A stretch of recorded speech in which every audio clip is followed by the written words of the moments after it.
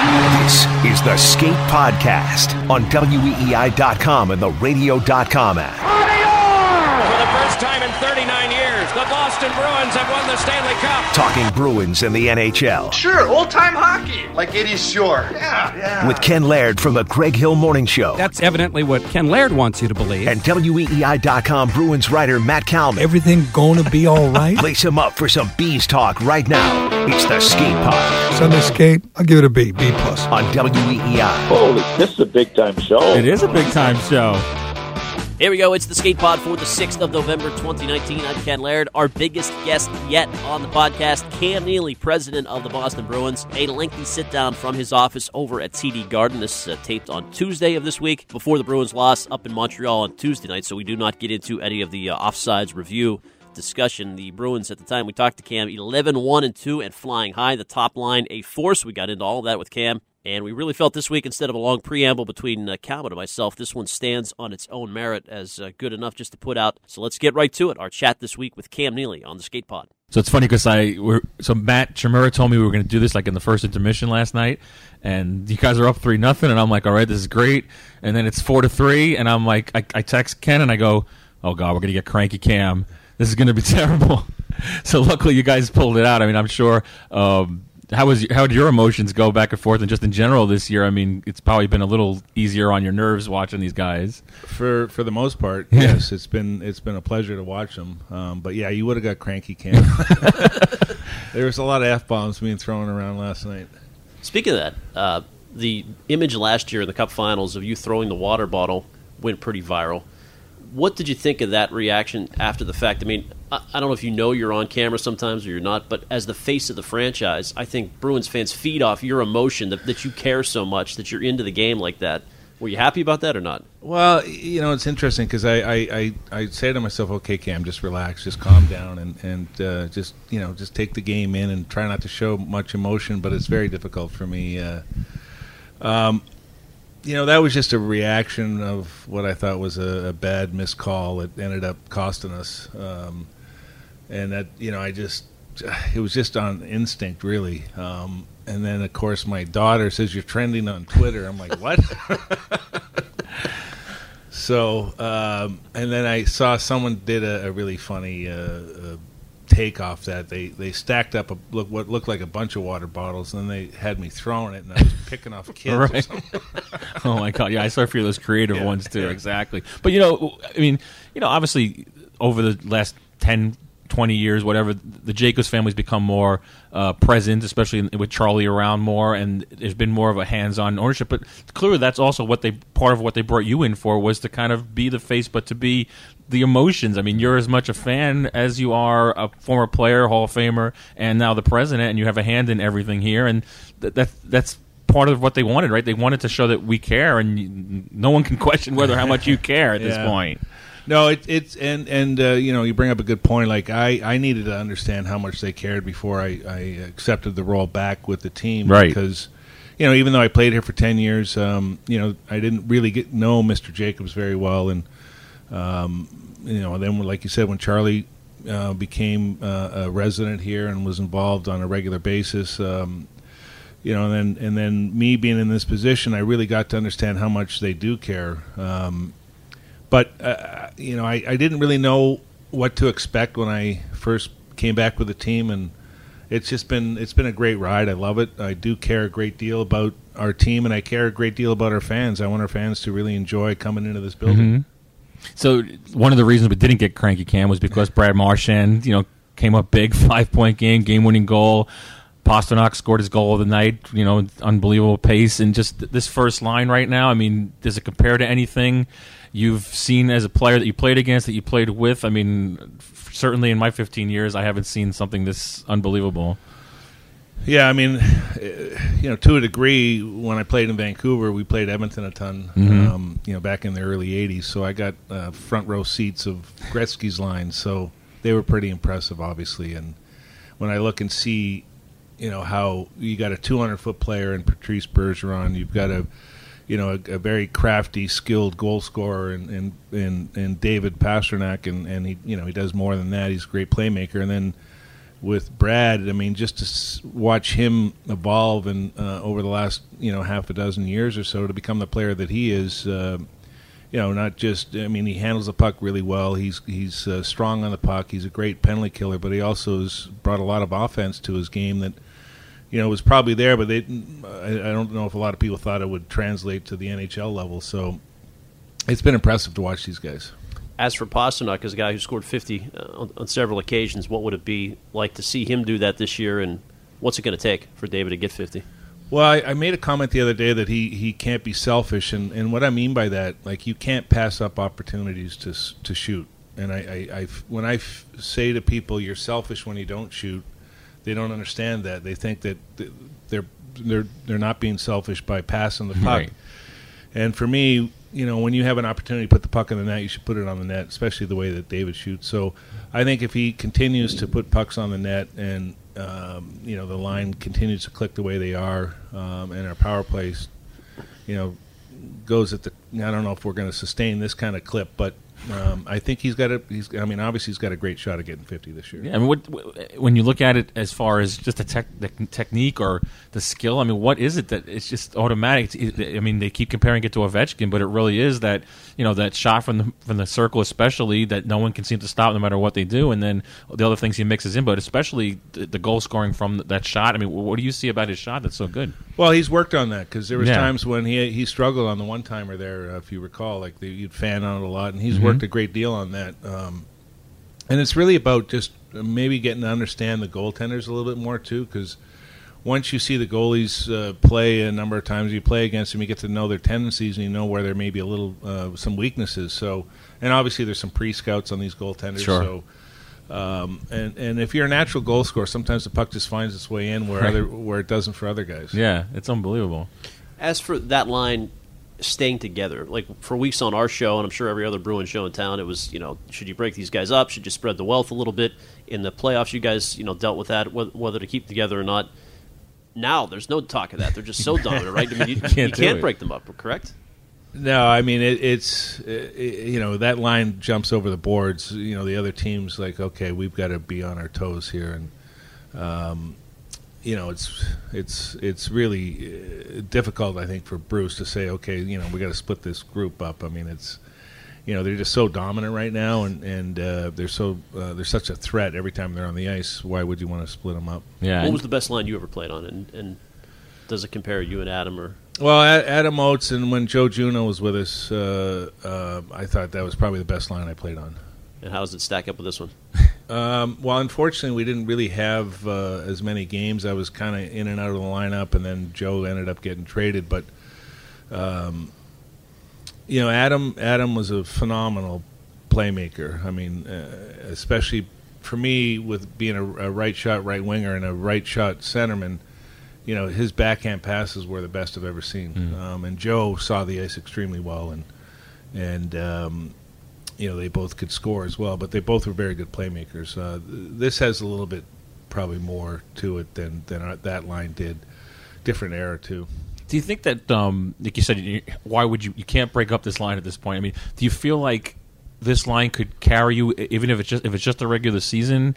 And I mean, is there maybe a little bit of a thought of that the regular season and playoffs will be different animals, so we can let this line carry us, and then the playoffs we worry about if we have to mix things up and if we don't get the secondary scoring. Yeah, I mean, it's something where we're talking about it all the time, not just what are we going to do in the playoffs. I mean, we got a long time to go before we get there, right? And we're hoping, and we're seeing some secondary scoring now. At the start of the year, it was like, wow, the power play and that first line's carrying it, but. You need for any kind of success, you're going to need secondary scoring. So we're well aware of that, and we'll see how the season plays out. Right. So what do you think of, Danton, Anders? I mean, these are the guys that might save you from having to trade picks at the deadline as you have in the past. What do you see in maybe in those two guys' progressions? Well, I'll talk about Anders first. I mean, he came to camp, wanting to make our team. You could tell right from the start of camp, right. and he got stronger. He's tougher to knock off the puck. He skates extremely well, sees the ice well, and we feel for him he's much more suited on his strong side. Right. We don't like him on the off wing. Where Danton, he can play both wings, and he's as comfortable. Well, I don't know if he's as comfortable on his off wing, but he looks comfortable on his off wing. So that line with those two guys in particular, if they can continue to chip in, I know Anders certainly has had some chances, maybe a little snake bitten, but Danton got going the other game. Right. So those guys we're excited about what they can bring. And Danton kind of falls into this, you're selfish if you pass realm, doesn't he? I mean, he needs to shoot the I puck. talk to him all the time. I'm like, you got a great shot, use it. But he gets out there and he's a pass first guy, which does hurt him at times. Yeah, and hurts us. I'd like to see him shoot more than he does. As for the power play success, Cam, I'm sure you're not going to break any news in terms of Torrey Krug's future here on our show, but in terms of the success they're having and the importance of Krug in relation to that, what do you see right now in terms of how important is he, I guess, and how does that factor into what you want to do with him going forward? Well, he sees the ice really well. He's a really good power play quarterback, as we all know, and not just breaking it out of our end, but just when he's on the blue line and the movement that unit has, and he's not afraid to get down. Down below the dots. So he's obviously a big part of it. I mean, those five guys on the ice know what they're doing. They're great offensive players, and Torrey's a big part of that power play. I mean, we've seen, Roman Josi was clearly the more recent signing with the 8 years, and he's 29. We've seen other guys. We know what the stats, and I'm sure you have all the data at your fingertips about guys that get in the late 30s. But how much do you really care what he's going to do in 8 years, as opposed to, wow, if we sign him for 8, but we have him for 4 really good ones? Where does that? How do you make that distinction? It's a great question, and that's what you battle with, right? Because you want to win now, but you also okay, what's it going to be like in 4 or 5 years? So we look at our roster today and the age of our core players and 1 and 11, and you say, okay, how many more years do we got? So you want to take advantage of those as much as you can. 11-1-2 the start. I mean, we talked before the season began, and you were optimistic, and I remember you said you saw the drive and the hunger from the guys despite the cup run. But what did you expect, really, and how does this stack up with? I mean, that is an unbelievable. Well, I wasn't expecting this. To be frank and honest. It's funny after Game 7 last year, I got home and I'm sitting on the couch and I'm not, I'm just kind of staring off into space, and my wife says to me, "What are you thinking about?" I said, "I'm thinking about, are we going to make the playoffs next year?" So, because I just know how difficult it is with short off season. Even if you didn't have any surgeries, you still had to give your body some time to rest, and then you had to start working out. So you were way behind other teams. But I give the guys a ton of credit for coming in the way they did. They were ready to go, but I wasn't expecting this kind of start. But I knew that we were going to have a good start, but not this, and hopefully this continues. Yeah, I don't want to get too far into the weeds on looking back, but there was an article I read about the LA Kings, and they're kind of where you guys were in 2015, 2016. They've got core players that won the cup. They're trying to reboot, and they're actually kind of more in a rebuild too. They've traded guys for picks. They've been sellers at deadlines, and you guys didn't necessarily do that with your bigger names ever. How did you make that decision to not, that you were confident you could not bottom out before you had to? I mean, you used to go on a particular radio show where that was the talk of the day every day. You got to trade Tuukka, you got to trade Krejci, you got to start at the bottom, but you never did it, and now you went to the finals, and you're one of the best teams in hockey. Now, how did you make that decision? Well, we had to make hard decisions. When went through the interview process for the next GM. I really liked what Don had to say as far as how he thought we could kind of retool on the fly, so to speak. And one of the hard decisions was moving on from Milan. Because we had Brad that we knew we had to sign. Milan his contract was coming up, and he meant so much to the organization and was a big factor in our 2011 win. So we felt we could. He was the guy that we said we could move on from and probably get a good return for him, and which we did. Right. And that helped jumpstart it, really. Yeah. Was it tough, though, to say, okay, that this could really happen? I mean, it's maybe uncharted territory sometimes. It is. I mean, you got to take chances, and you hope they work out. I mean, that's, but you got to believe in what you're doing, and we all believe this was the right path to go down. Totally different sport, obviously, different circumstances, but the Patriots have had that long, sustained run of success, as you guys have. I know you wanted more championships, but you've been close a couple times.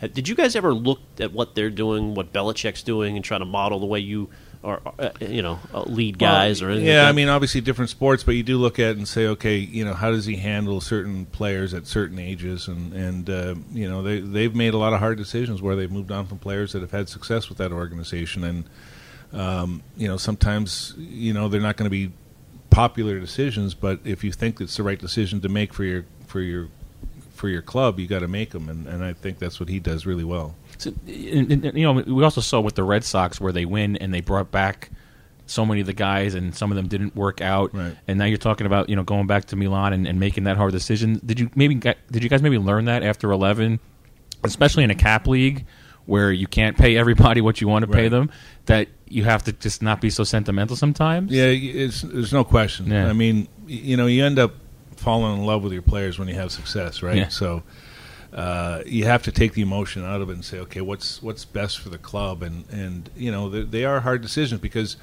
they are humans, they have families, they got lives, and you recognize all that. Especially with Milan, like he loved being a Boston Bruin, and he loved living in Boston. He loved playing here. And that was a very difficult decision for us, but we felt it was the right one to make.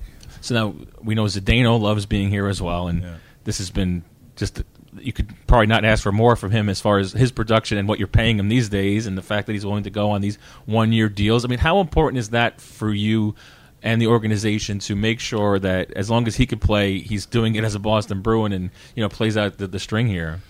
Well, it's been great. Like to your point, you hit the nail on the head. He loves being a Bruin as well, and he loves living here. His kids are being raised here, right? So that plays a big factor, and his age obviously plays a big factor. Does he want to bounce around? I mean, I think he looks at us and feels like we can win here. So, but like last night, for example, I'm like, our best defenseman is 42 years old, right?